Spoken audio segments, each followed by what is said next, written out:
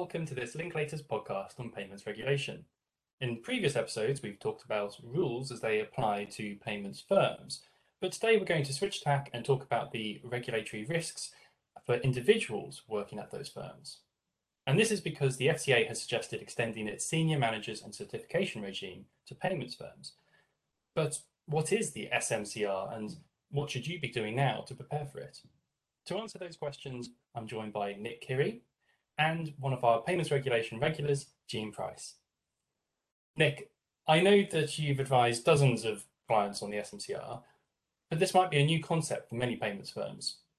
What's it all about? Thanks, Simon. So the SMCR was born out of the financial crisis and in particular, the view of Parliament and the Treasury Select Committee and in particular the Parliamentary Commission on Banking Standards that the existing regime at the time, the approved persons regime, was not working effectively, and that the conduct issues and the risk management issues that had arisen at institutions that had either failed or come close to failing, that in relation to those, that senior individuals at those institutions had not been held personally accountable for them. And so the idea of the SMCR was threefold. Firstly, to improve and clarify individual accountability within each financial institution.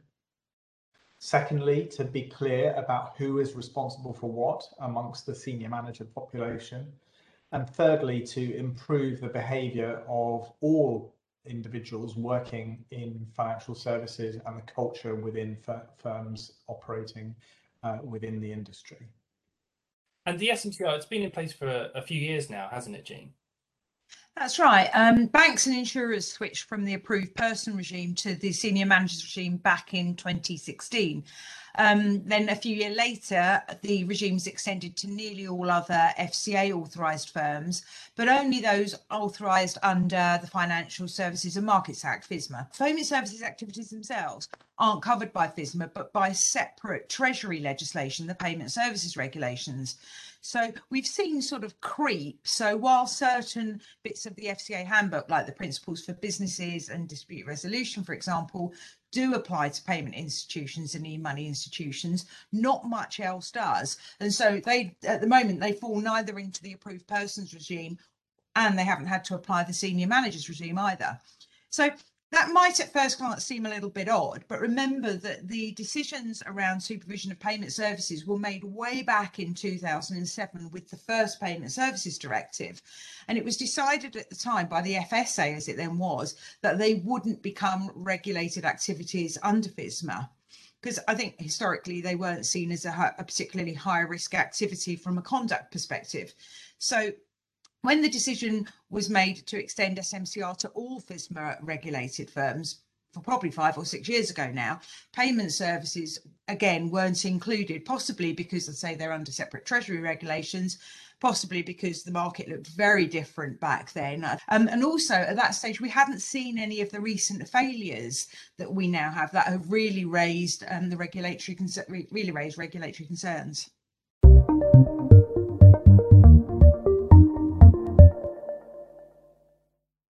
Nik, could you talk us through the different aspects of the SMCR? The SMCR is made up of 3 different elements. So if you imagine your people within the firm as a pyramid, at the top of the pyramid, so the apex, if you like, there is effectively a small group of individuals performing what they call senior management functions. And those are typically board and at the most board -1 level of the organisation. And those individuals are senior managers. They are subject to regulatory pre-approval by the FCA before they can perform their role. And each of those individuals has to have a statement of responsibility setting out what they are accountable for.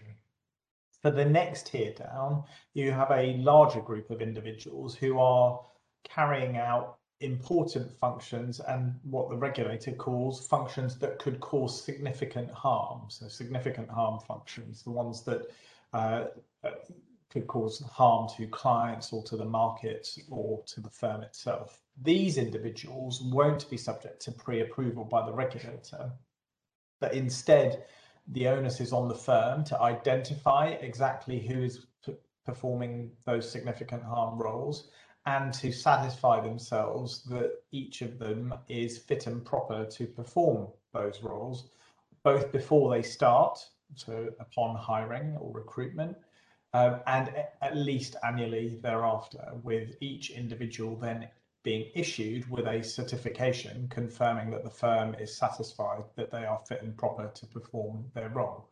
And because of that annual certification process, that group is known as certified persons. And then lastly, there is the conduct rules population. So these are effectively almost everybody else within the organisation, bar the security guards and the cleaners. Everybody would be subject to basic rules of conduct set by the regulators and enforceable by the regulators if there's a failure to comply with them. Duties to act with integrity, to act with skill and care, to treat customers fairly, and to be open and cooperative with the regulators. And this is where I suppose we need to start doing some crystal ball gazing, because I know that there are different versions of SMCR for different types of financial institution. At this stage, we don't know exactly what version payments firms can expect. Yeah, absolutely. So the most onerous version of the SMCR is the one that applies to banking firms.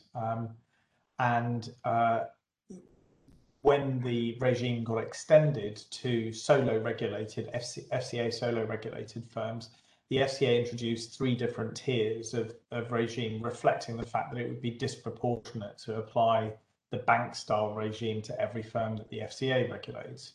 And so there is what's known as the core regime, which is essentially the default regime that applies to most FCA firms.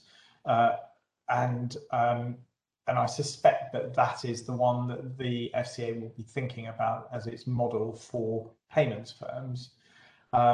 They could, of course, choose to apply a higher standard to some of the larger e-money firms, and they could choose to apply what is known as the limited scope regime, which applies to sole trader IFAs and the like currently.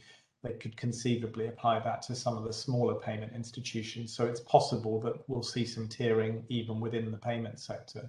But if one was to use the core regime as the model, the effect of that would be, well, who would your senior managers be? Well, in that situation, it would be the executive directors of the firm, the chair of the board, the money laundering reporting officer, and the compliance officer.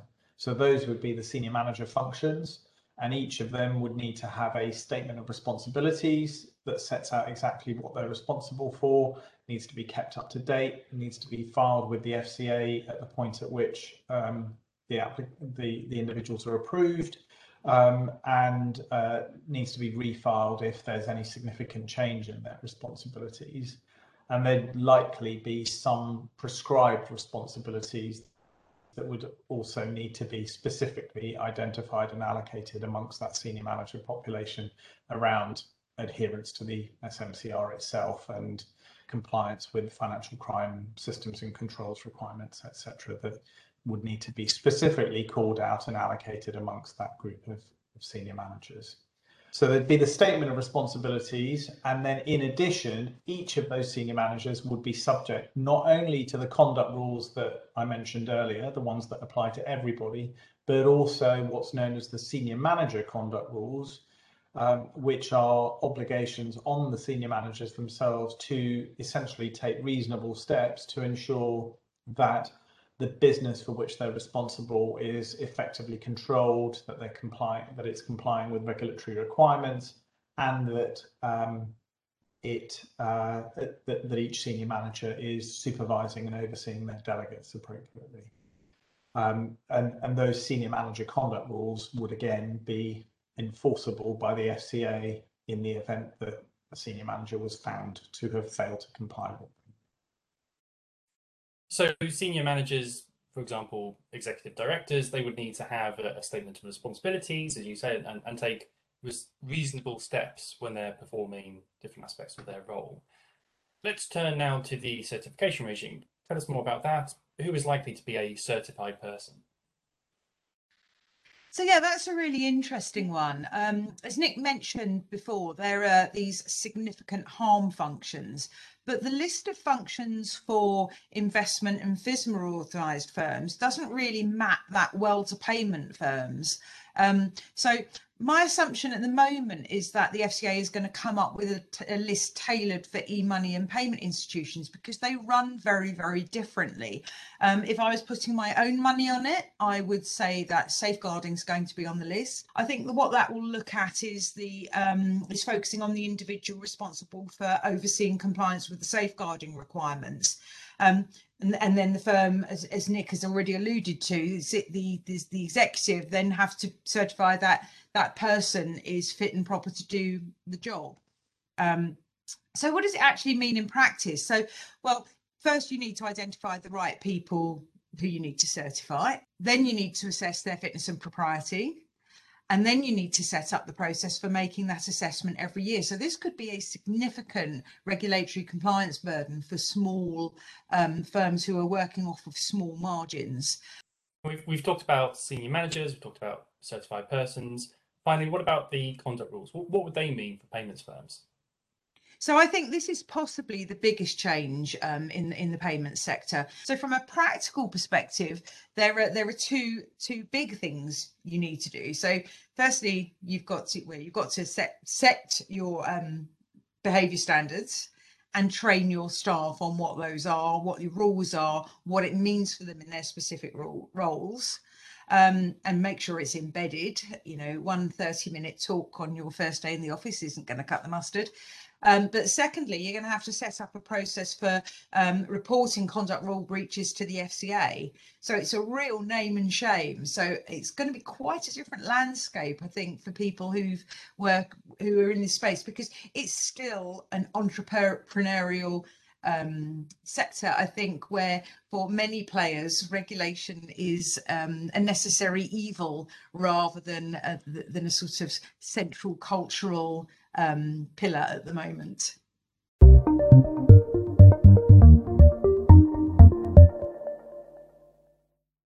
I'm sure that payments firms will have a long list of questions about how the SMCR could apply to them in practice. For example, what's the territorial scope of the regime? What happens if some of these individuals are based outside the UK? I guess there's a couple of points here. Firstly, we don't know for certain because it depends on how the Treasury and the FCA ultimately decide to draw the SMCR as it will apply to payments firms. But looking at the way in which they've applied it to FCA authorised firms currently, a couple of observations that arise here. Firstly, bear in mind that the regime operates on a legal entity basis, so it will be the UK payments e-money firms that to which this applies. So if you're operating through different legal entity structures in other jurisdictions, it's less likely that those individuals will need to be caught by the regime. However, if there are individuals in group roles or in senior management positions who are based abroad but are effectively acting for and on behalf of the UK entities, then those individuals may well end up needing to be captured. And the mere fact that an individual in a senior manager role is abroad doesn't stop them becoming subject to the senior managers regime and needing to be registered as a senior manager. And there are plenty of examples of overseas-based individuals that have had to be caught by the SMCR previously. And secondly, in relation to certification, the approach historically that the FCA has taken has been to say that for most certification functions, individuals based abroad can be caught, but generally only where the role that they're performing is one that would involve them dealing with or for the property of UK clients. And that may be a clue as to how they'll apply certification in the payments context as well.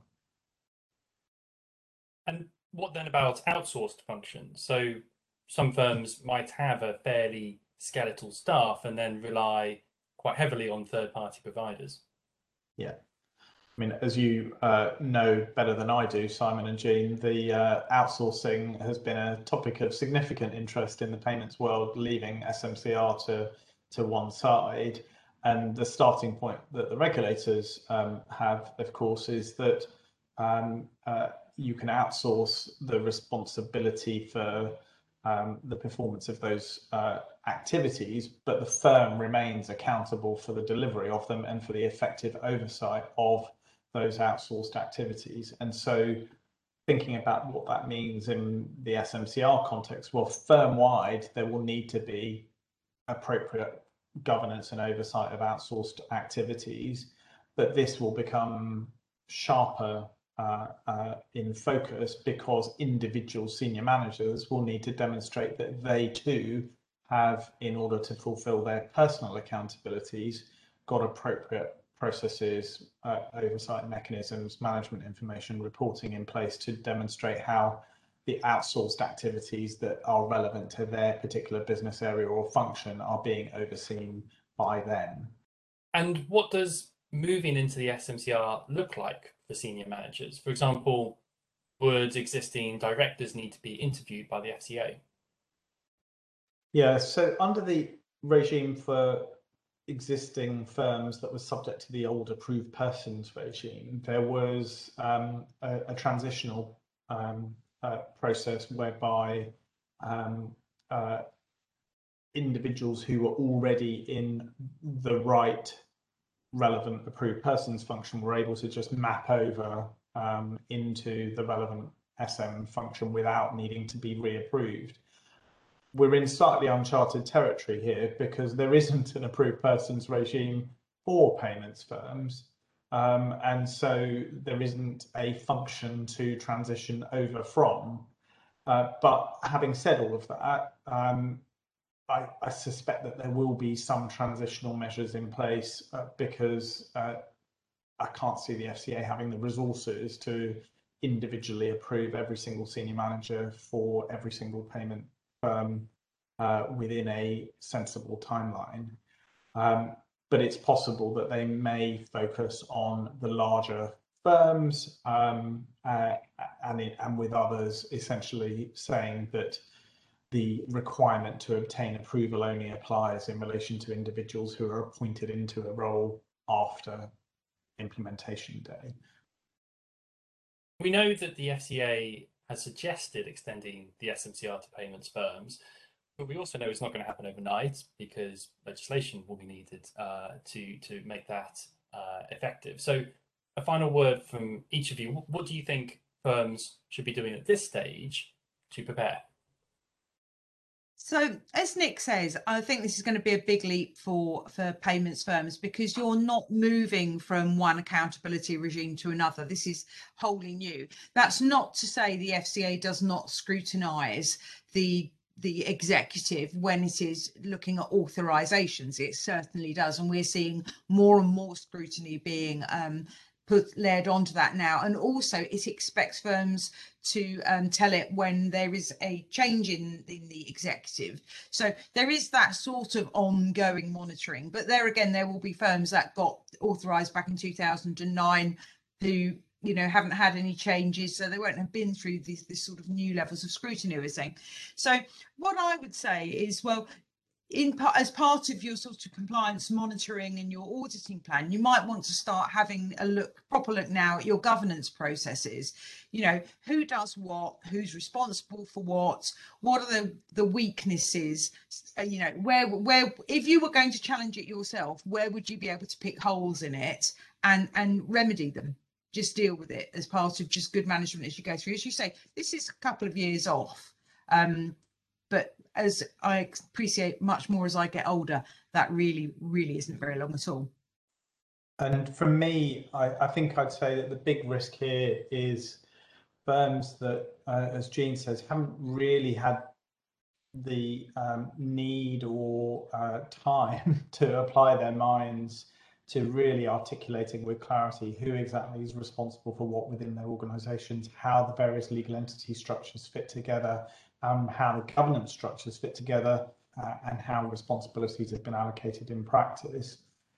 SMCR has focused people's minds on whether what they think they're accountable for is accurately reflected in the documentation, and importantly in the processes and records and evidence that they retain, to demonstrate, if a regulator were to come knocking at some later point in time, how they have in fact fulfilled their responsibilities. And so the appropriateness of delegations, the nature of management information and reporting, the size, composition of and operation of boards and committees, etc.